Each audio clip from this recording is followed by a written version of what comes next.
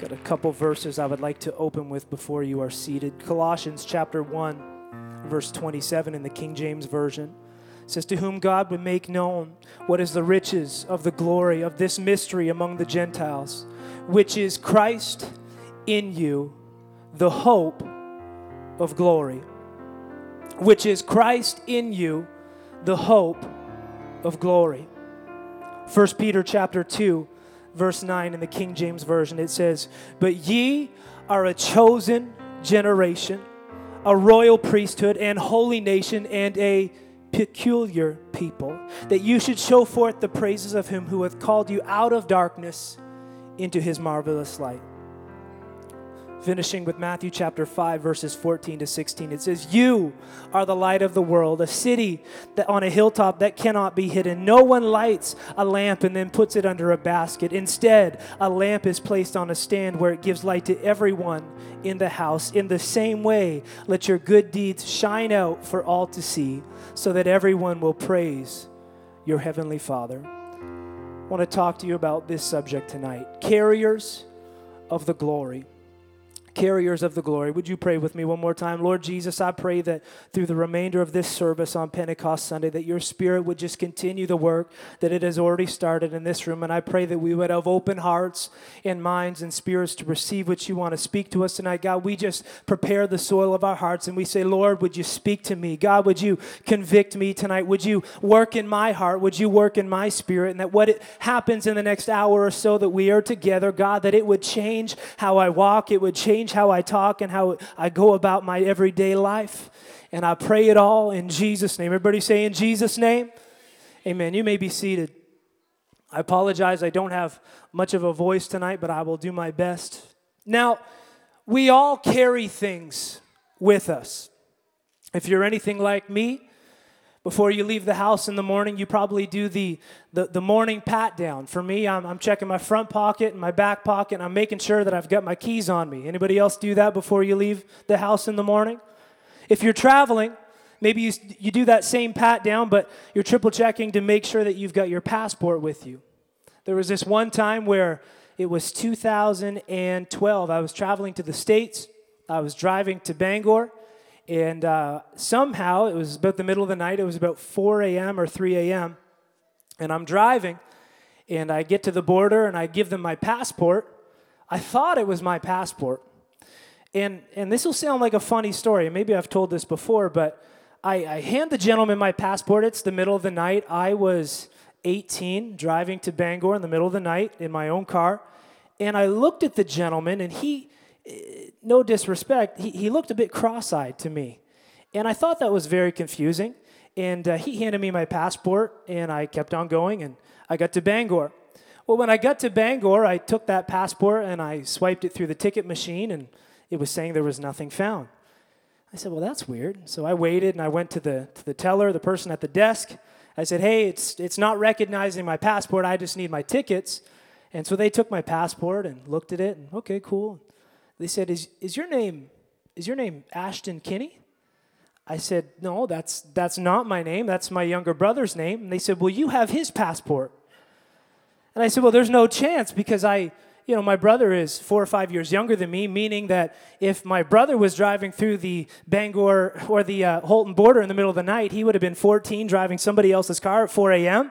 It wouldn't have made a whole lot of sense. And so I searched through my bag, and lo and behold, I did not have my passport, and that gentleman at the border that night happened to let me through with my brother's passport, and I made it all the way to the States and back with my brother's passport. Now, maybe if you're heading out to shoot hoops or play some hockey, you're going to want to check your bag to make sure that you have all your gear, your shoes, your skates, your gloves, your hockey sticks. Parents, you know about this one I'm learning all too well. It's the diaper bag. Or the toy bag, because nobody wants to get somewhere and in their moment of crisis, when the diaper is needed most, you don't have one in the bag. Ladies, with all due respect, that chasm of darkness that you call a purse, it's so dark and bottomless that when you need to find something in it, you're shoulder deep and moving around, and you still just can't quite figure out where it is, but you've got everything that you need in that purse. Now, this is my work bag. This is what I take with me to work every day. And if I open it and go through it, you'll know that I've got my notebook. It's got my to-do list inside. It's got my checklist inside. I've got my laptop in there. For some reason, there's some hand cream. I'm not really sure why. I don't use it. There's a phone charger with a wall connector. There's some gum, a pen, and a highlighter, and my AirPods. And I make sure every day before I leave the house that everything that I need is in this bag. Now, this is a good bag. It works well. But this one right here, and I don't want to get emotional. This really hits me deep tonight. This is my fishing bag. Any fishermen in the room? Got a few? Well, this is my fishing bag. And if I go through it tonight, I'll open it up just for the sake of showing you. I like to make sure that when I'm going fishing, I've got everything I need. So I've got a water bottle. There's no water in it right now. And I've got my fishing NB guide just so I can pretend like I know what I'm actually doing. And my fishing license is inside. Get one of those, please. I've got a lunchbox. Usually I like to take a granola bar and a banana or some beef jerky, something just in case I'm out there for a little bit longer than I expected. I've got some bug spray. If you need some of that in here tonight, I can hand it out every once in a while. There's a few mosquitoes floating around. Let's see what else we've got. I've got my tackle box, of course. It's got all my hooks and all my lures and all my bait that I need. Typically, I've got some worms in here. Of course, I didn't bring those. I've got a lighter. I've also got a knife. I've got some pliers in here. Maybe this is a little bit overkill. I do have a bit of a machete. I don't know if I'm allowed to have that when I'm preaching. I'll put that back. It was actually left at my house when I moved in, so I didn't purchase that. I've got a first aid kit just in case I get hurt or cut myself with the machete that I never use. And I do have some toilet paper, and I'll just leave that for your imagination to figure out. I will say, if anybody would like to examine, it is an unused roll. The edge is still kind of hooked there at the end, but I have learned that when I go fishing, I want to make sure I take everything with me that I need when I go, because it's no fun to get somewhere and realize that you're missing something. So I carry that when I fish, and I don't really need the bag itself. I need what's inside the bag. I carry what I need for the journey. My goal is to take everything that I need and nothing that is excess weight or that will slow me down or bog me down as I'm fishing. But when I talk about the fact that we all carry something, I'm not referring to what you physically carry on your person or in the bag that you take with you when you go to work or school or church. I am talking about what you carry on the inside of you. Each and every one of us have unique talents and giftings and abilities, and God made us all different. And that's great, because together, all of us make up the kingdom of God. In 1 Corinthians chapter 12, Paul compared the body of Christ to a human body. Each of us is unique, but together we make the body complete. Look at your neighbor and say, I need you. 1 Corinthians chapter 12, verses 14 to 18 in the New Living, it says, yes, the body has many different parts, not just one part. If the foot says, I am not part of the body because I'm not a hand, that does not make it any less part of the body. And if the ear says, I am not a part of the body because I'm not an eye, would that make it any less a part of the body? If the whole body was an eye, how would you hear? Or if your whole body was an ear, how would you smell anything? But our bodies have many parts, and God has put each part just where He wants it. We all have a part to play in the church. We all have a part to play in the kingdom of God, and God has put each of us exactly where He wants you to be. We all have giftings, and we all have abilities on the inside of us that can be used for the kingdom of God. Churches wouldn't survive without faithful saints with a wide range of abilities. Pastor Jack, can I tell you, I think you're a great leader. I think he's a great pastor and a great preacher. Would you agree?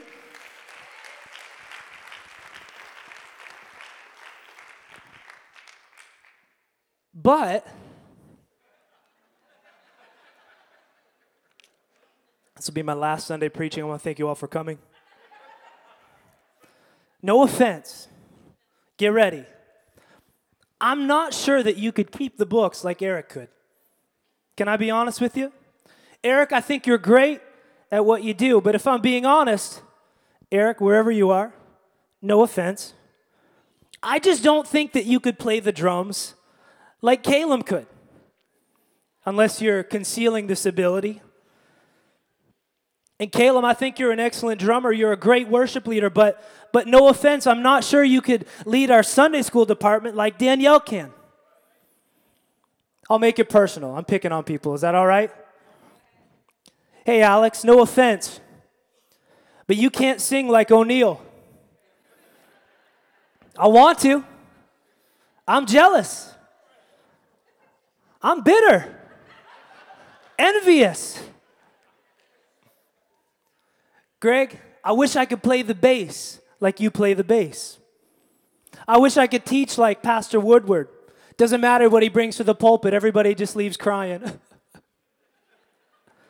I wish I could preach like Joel Urshan, but that's not my gifting or my ability. But that doesn't make what each and every one of us do less than what somebody else is gifted to do. We need it all. It'd be pretty awkward to show up and have no bass player. It'd be awkward to show up and have no worship leader. It'd be awkward to show up and have no preacher. It'd be awkward if we had the best worship team in North America, but the worst greeting team. Full of people that when you walk through the doors, all they did was frown and scowl, and when you ask for a bulletin, they just kind of chuck it at you and say, take it. I don't get paid to do this. Or maybe it would be even more awkward to show up for service with the most top-tier, regimented, elite greeting team that no matter how bad your day was or your morning was, you came in with a smile only to walk into a worship service full of screeching singers and offbeat drummers, of which I would fall into both of those categories. Now, the point is this. We all have abilities and talent that we carry on the inside of us, and each and every one of those talents and giftings and abilities add something to the church, and they add something to the kingdom of God. Proverbs chapter 18, verse 16 says, a man's gift maketh room for him and bringeth him before great men. Now, the literal meaning of this verse is talking about bribery or paying your way into situations. You know, handing somebody a crisp $100 bill and saying, hey, just let me pass. I need to go talk to so-and-so. You can get some attention with that. You can get some FaceTime with great people with just a little bit of bribery. And although that is the literal meaning of what is being talked about, the broad principle remains the same. If you have giftings and you have talent and if you have ability within you, which you do, each and every one of us does, it will open doors and create opportunities for you. If you're gifted with numbers and accounting, that will open doors for you to get jobs that I will never be able to get. If you are gifted in home care working or nursing or anything of that nature, working with people in the public sector, that will open doors for you to have a career and advance in that career. It will create opportunities for you. Now, here's the point tonight. What we carry matters. I'm going to say that again. What we carry matters. There's a gentleman by the name of Dr. Miles Monroe, and he says this. He says, people are not looking for you. They are only looking for what you are carrying.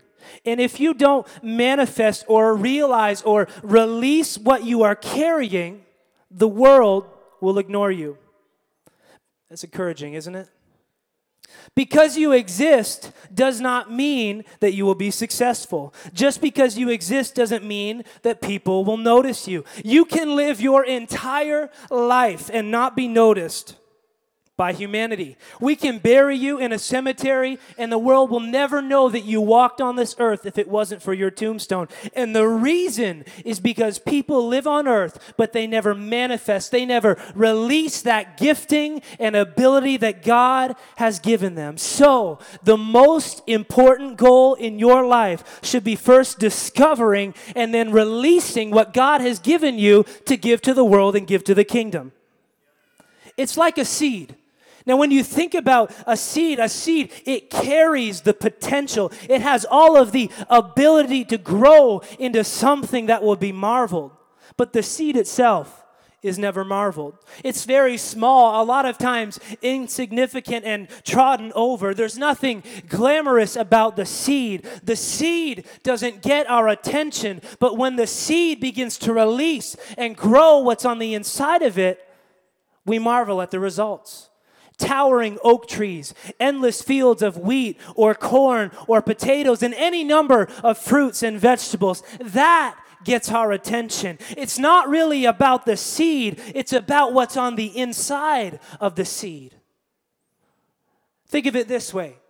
Athletes are marveled for their gifting. Celebrities, comedians, actors, composers, artists, and political figures. Without their gifting, the world would never notice them or know who they are, and neither would you. But the world realized what they had to offer to them, and they said, that is somebody that is gifted. That is somebody that is talented. Justin, can you come on up for me? Ryan, you too, come on up. You thought you almost got out of it. I'm going to show you what I mean. Justin, you play hockey occasionally. Come on over. Hey, he used to work for me, but he just quit 2 weeks ago. But he quit to come work at the church for the summer, so that's okay. You know Wayne Gretzky? Anybody else know Wayne Gretzky? It's okay. You're not a sinner if you know who Wayne Gretzky is. Now, what do you know Wayne Gretzky for? Hockey. Good hockey player. Okay. Do you know how old Wayne Gretzky is? 60-something. Do you know when his birthday is? Uh-oh. I'm glad I picked him because this would ruin the whole sermon right here. You don't know when his birthday is? How many kids does he have? One? He has 5 kids. Yep. He's married. He's got 5 kids. It's the only way you could have 5 kids. Do you know what his wife's name is? No idea. So what do you know about Wayne Gretzky? He's a hockey player? TV broadcaster? Go sit down. No, I'm just kidding. All that he really knows about Wayne Gretzky is that he's a good hockey player. All he really recognizes about Wayne Gretzky is that there was a gifting or a talent or an ability that was inside of Wayne Gretzky that was broadcasted to the world around us. And now we all, or maybe most of us, know who Wayne Gretzky is. You can go have a seat. You stay here. Now you know Michael Jordan? Yeah. Anybody else know Michael Jordan? Again, it's okay. You're not a sinner if you know who Michael Jordan is. How old's Michael Jordan? No, any guesses? 60. You're very close. He's 59. Do you know when his birthday is? How many kids does Michael Jordan have? He's got 5 kids too. We got 6 lost kids tonight. 4 for the Gretzky family and 2 for the Jordan family. Is he married? No, he is. Yep. And obviously, if you don't know that, then you probably don't know his wife's name. All right, you know what? You go sit. Maybe just sit closer to the back if you don't mind.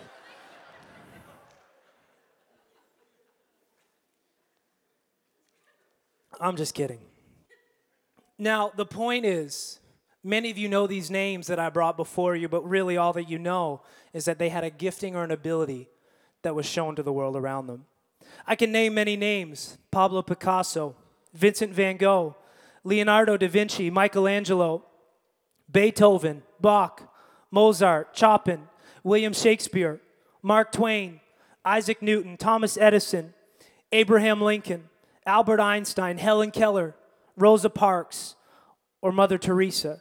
All of these people had tremendous giftings, talents, and abilities in their field. And truthfully, if I went around the room and asked you about these people, yes, most of them may be household names or names that we talk about in school or whatever it is, but all we really know about them is that there was something on the inside that showed us on the outside. They carried something that the world took notice of. And so I want to tell you tonight that what we carry matters. And God can use our giftings and our abilities. Now, Samson had a gifting, but he didn't walk in his gifting. He was given supernatural strength through his Nazirite vow, but he wasted away his gifting in the world. Judges chapter 3, verses 3 to 5, it says, "The angel of the Lord appeared to Manoah's wife and said, 'Even though you have been unable to have children, you will soon become pregnant and give birth to a son. So be careful, you must not drink wine or any other alcoholic drink, nor eat any forbidden food. You will become pregnant and give birth to a son, and his hair must never be cut, for he will be dedicated to God as a Nazirite from birth. He will begin to rescue Israel from the Philistines.'" He will begin to rescue his people. But his gifting and his talent and that ability, even though there was spurts where it was on display and there was many great things that Samson did not step into the gifting and the calling that God had for him. He decided to waste away what the Lord had blessed him with, and he chose to fraternize with the enemy. But then there are people like Moses, David, and the boy with 5 loaves and 2 fish. When Moses had his encounter at the burning bush with God, the Lord spoke to Moses and he said, "Moses, what is in thine hand?" Or can I rephrase it a little bit? "Moses, what are you carrying?" And God told him that if he would lay it down, if he would cast it down, if he would trust God with what he had given him, God would use what he was carrying. Now David showed up carrying a sling and 5 smooth stones, and that was enough for God to use. David was carrying something, and he said, "I'm going to use what I'm carrying for the kingdom." That young lad that left home carrying 5 loaves and 2 fish, little did he know that offering to the Lord what he was carrying would impact so many. And the similarity between all 3 of these stories is this, that by offering what they were carrying, it had an impact on the world around them. Moses was used by God to deliver Israel out of Egypt. And David's victory over Goliath won the battle over the Philistines and saved them from slavery. And the lad with the 5 loaves and 2 fish offered what he had, and it blessed the thousands in the multitude that day. And the point is this: when we release what God has given to us, that ability, that talent, that gifting, that thing that he put on the inside of you, it will not only affect you and your life, but it will affect the entire world around you. But there is something more important that a Spirit-filled Christian carries with them. As beautiful and needed as musical talent and ability is, it's not important as this one thing. As needed as teaching is in our churches from the youngest age to the oldest, there is something greater that each Spirit-filled person carries. As important as preaching may be, and preaching is a blessing to the body, but this thing that I want to tell you about tonight pales in comparison. Everything that I just mentioned pales in comparison to this one thing. And it's so proper to talk about this on Pentecost Sunday. I've had this on my heart for a few months now, but you are carrying the glory of God inside you. You are a carrier of the glory of God. You're not just somebody that is talented and gifted at whatever you do at your workplace. You have something that you are carrying that is more important than anything that you could go after in this world. There is something on the inside of you that is more important than anything else that you could pursue or attain. We all carry. If we have been filled with the Spirit of God, if we have the Holy Ghost inside of us, if we have been filled, we are carriers of the glory. Now, something significant happened when Jesus was crucified that often gets skipped over and doesn't make it into our Easter Sunday sermon. Matthew chapter 27, verses 50 to 51, it says, "Jesus cried out again with a loud voice, and he yielded up his spirit. Then behold, the veil of the temple was torn into from top to bottom, and the earth quaked, and the rocks were split. Now, the gospel writer tells us that directly after Jesus' death, the veil of the temple was torn in two from top to bottom. And the meaning of the veil's tearing is wrapped up in what its Old Testament, Old Covenant function was, which was to separate the Israelites from the direct presence of God. And so Matthew, he narrates the tearing away of the veil in a way that reveals its significance to us. Because Jesus has died on the cross, the gates to God's presence are open. No longer would his spirit and his glory just reside behind the veil in the Holy of Holies, only accessible once a year by the high priest on the Day of Atonement. No, the veil was torn so that God's people would have direct access to his presence. It was torn so that his spirit would not just reside among us, but that his spirit could reside in us. But now, as the veil is torn, the message is clear. The presence and the Spirit of God is now accessible to everyone. Is there anybody that's excited that when you come into the glory, when you come into the presence, when you come into church, that you can feel his Spirit moving, that you make your way to an altar and say, I feel his presence and I'm standing on his promise? There was a day where nobody could do that.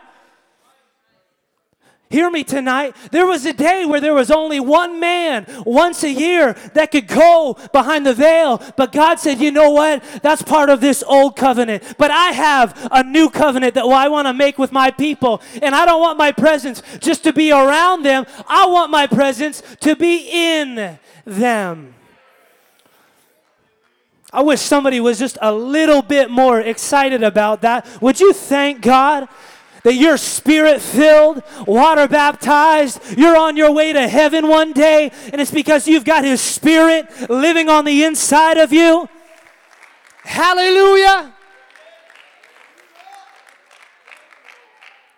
Israel knew what it was like to be led by the Spirit of God. Moses, he first witnessed God's glory at the burning bush. And then as he led Israel out of Egypt, there was that pillar of cloud and that pillar of fire. And finally, in Exodus chapter 40, God's glory fell in the temple, and there it would reside upon the Ark of the Covenant and upon the mercy seat. And any time that Israel would travel, they would cover up that ark with the curtains. And it was the Levites, it was the tribe of the priesthood that would carry that ark wherever they went. And although they could not touch it directly, they would have to take these wooden poles and put it through the loops on the side of the ark, because anybody who directly touched the ark, the glory of God, the presence of God, they would result in dying. And so it was that when the priesthood needed to move the ark, they would do that. They would literally physically carry the glory. They would carry the ark of the Lord. And that is why Peter wrote what he did in 1 Peter chapter 2 verse 9. He says, you're a chosen generation. You are a royal priesthood. The same way that that Old Testament Levitical priesthood would carry the ark, the same way that they would carry the glory from place to place, the new covenant, the New Testament church, you are now part of that royal priesthood. And everywhere that you go, you are carrying the glory. You are a carrier of the glory.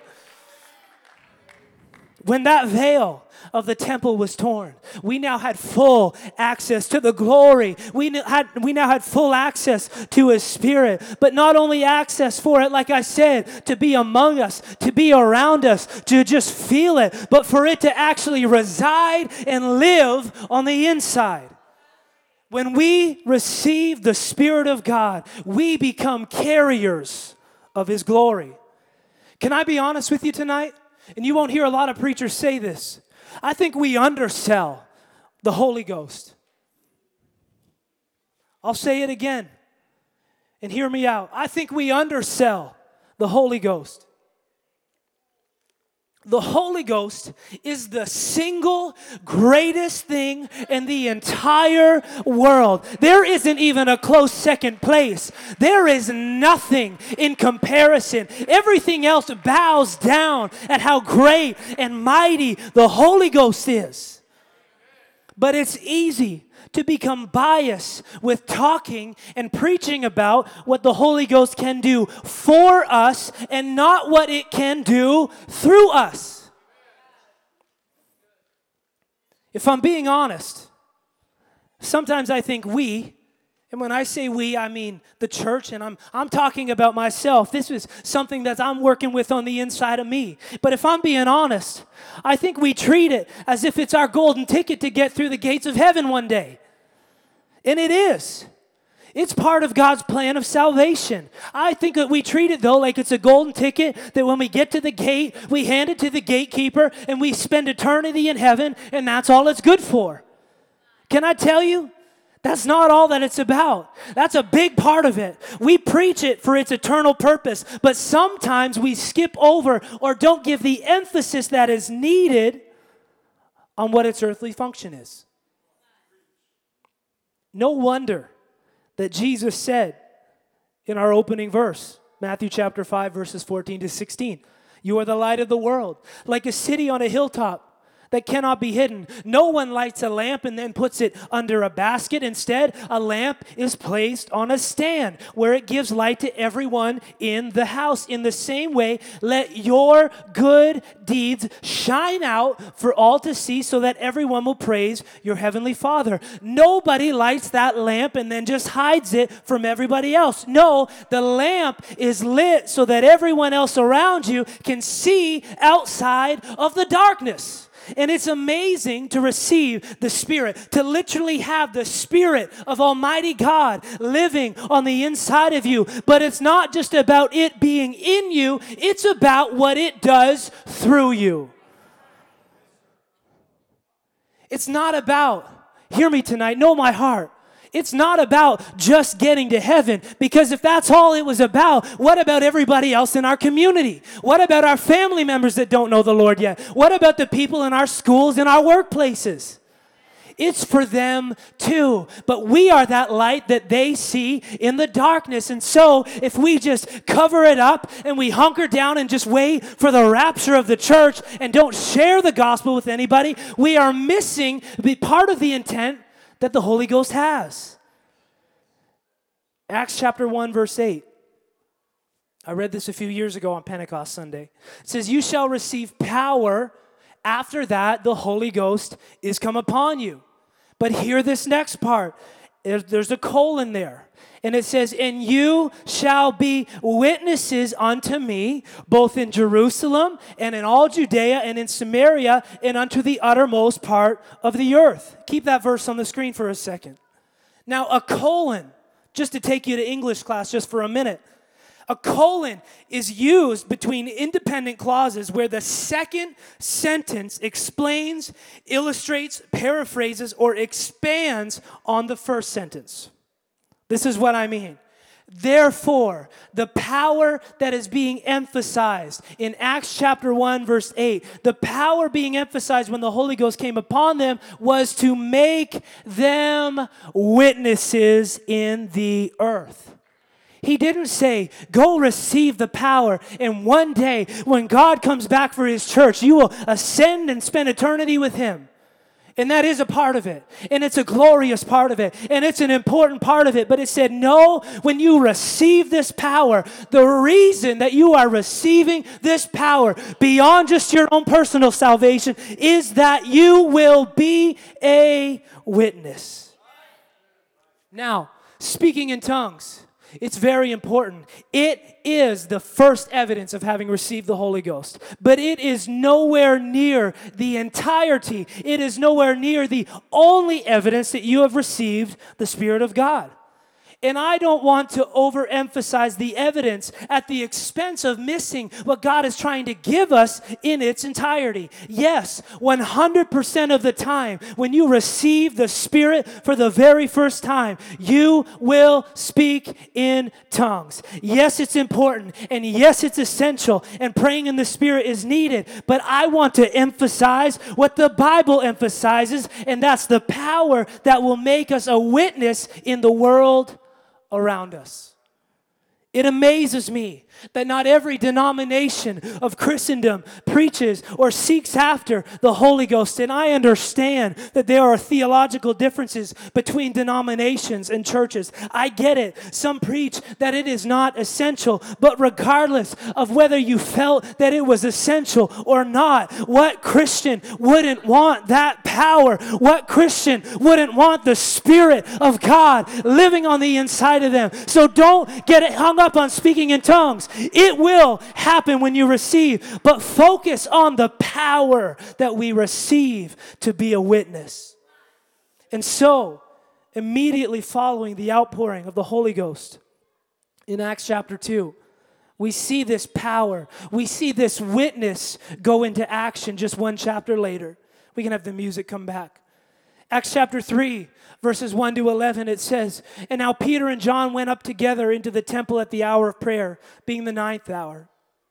And a certain man, lame from his mother's womb, was carried, whom they laid at the gate of the temple, which is called Beautiful, to ask alms of them that entered into the temple, who, seeing Peter and John about to go in, asked of them alms. And Peter, fastening his eyes upon him with John, said, Look on us. And he gave heed unto them, expecting to receive something of them. Then Peter said," you know it, he said, "Silver and gold have I none, but such as I have give I thee in the name of Jesus Christ of Nazareth. Rise up and walk.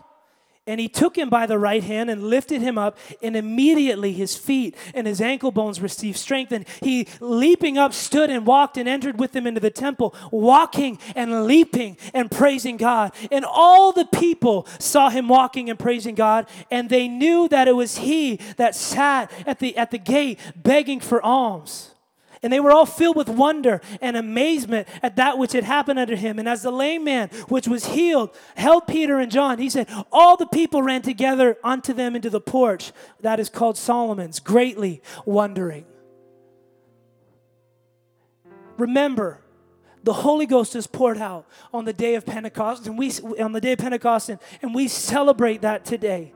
But after they had been filled with the Spirit of God, they said, you know what? I can't just hold this for myself. I don't want to just experience this for myself, or I don't want it to just be for 120 other people. No, I want to be a witness. I want to talk about the magnificent glory of the Lord. I want to talk about His Spirit. I want to talk about His life-changing power. And so all we have to do is flip the book just one more chapter to Acts chapter 3, and we see Peter and John, and they said, you know what? Let's put what God has given us to use. Let's show it to the world around us. Let's be a witness. The witness was not in the tongues that they spoke this time. Their witness was the glory and the power of God that was on display. There was an imbalance in the global church. Hear me tonight. If the only evidence of having received the Holy Ghost is the fact that you speak in tongues, but after you've spoken in tongues and you go to your workplace and you go to your school and you go to your community and you spend time with your family and you know how to speak in tongues, but there's no power and there's no glory and there's no witness. Have you ever noticed how that there are so many stories of crowds following Jesus in the Gospels? Or disciples in the book of Acts. Luke chapter 4, verse 14, it says, there went out a fame of Jesus through all the regions round about. Why was that? Well, in the case of Jesus, it was most definitely not because he was speaking in tongues, because that hadn't been poured out yet. It was because of his witness and the power that was on display. There was crowds so great that they would have to try and sneak away. Crowds so great that a woman would crawl on her hands and knees just to touch the hem of his garment. Do you know what still draws a crowd today? Can I be honest with you? They might marvel at speaking in tongues, speaking in a language that you've never learned. But that's not what draws a crowd. What draws a crowd today in the world around us, and what will get you attention at your workplace and in your community and at your school and in your family, is when the Spirit and the power and the glory of God are on display. If the power, if His glory, if His Spirit is moving, if it's at work, we would not be able to contain. We wouldn't be able to house the amount of people that would line up to get into this sanctuary. If it was known that this church was a place where miraculous things happened and signs and wonders took place here, and people came in on crutches and in wheelchairs and they left whole, and they came in with cancer diagnosis but they left whole. If people knew that this was a place of miracles, they would line up down Downing Street every single day to get into this church and to get a seat. You could cancel all the social media campaigns. You don't have to worry about the newspaper ads. You can shut down all the radio blurbs. God has given us the Holy Ghost and power to be a witness. Stand with me tonight. We are, you are, I am a carrier of the glory. I might have some things in life that I'm good at. I might have some things that I can consider myself to do well at in life. I've got those giftings and abilities on the inside of me, and so do you. There are things that you are good at that the person beside you cannot do. There's a reason that I don't make my own title slides when I'm preaching. Nobody would be able to pay attention to what I was saying.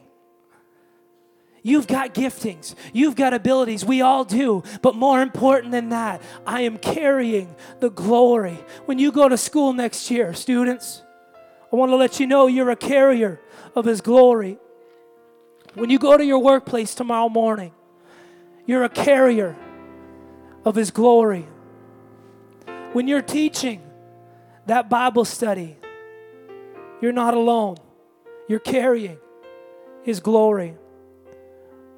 Jason, when you go do outreach, you're not alone.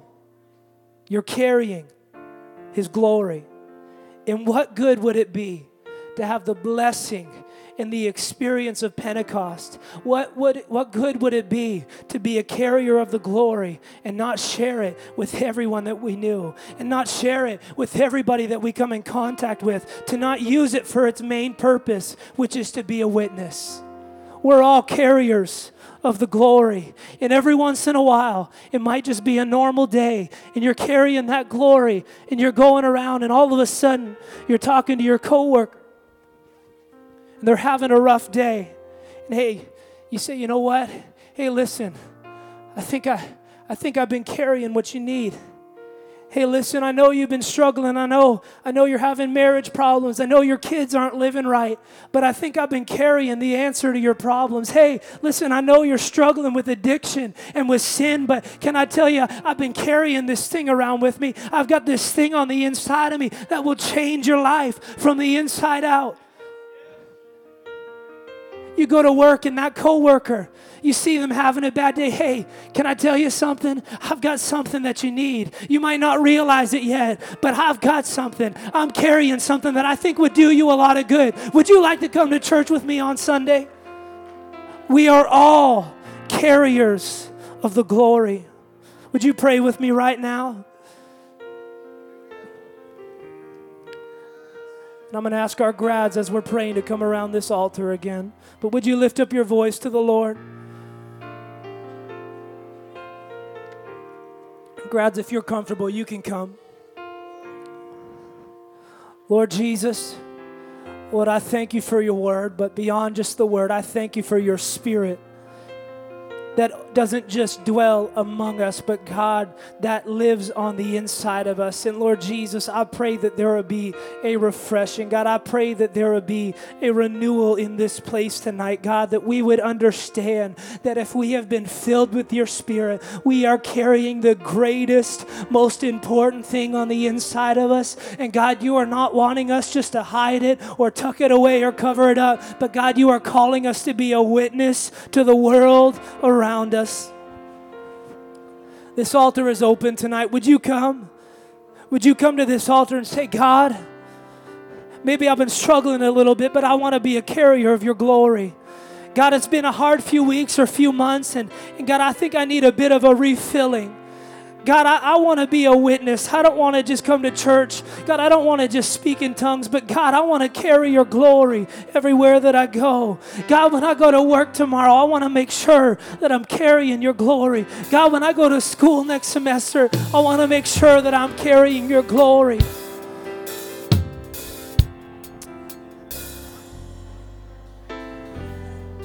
Would you lift your voices with me tonight? Hallelujah. I worship you, Jesus. I worship you, Jesus.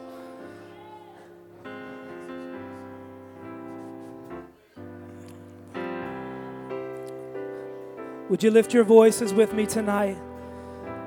God, put a renewed burden inside of us for discipleship. God, put a renewed burden on the inside of us to reach out, to connect, Lord, to help, to have that power on display, to have that witness evident in our lives. In the name of Jesus, in the name of Jesus.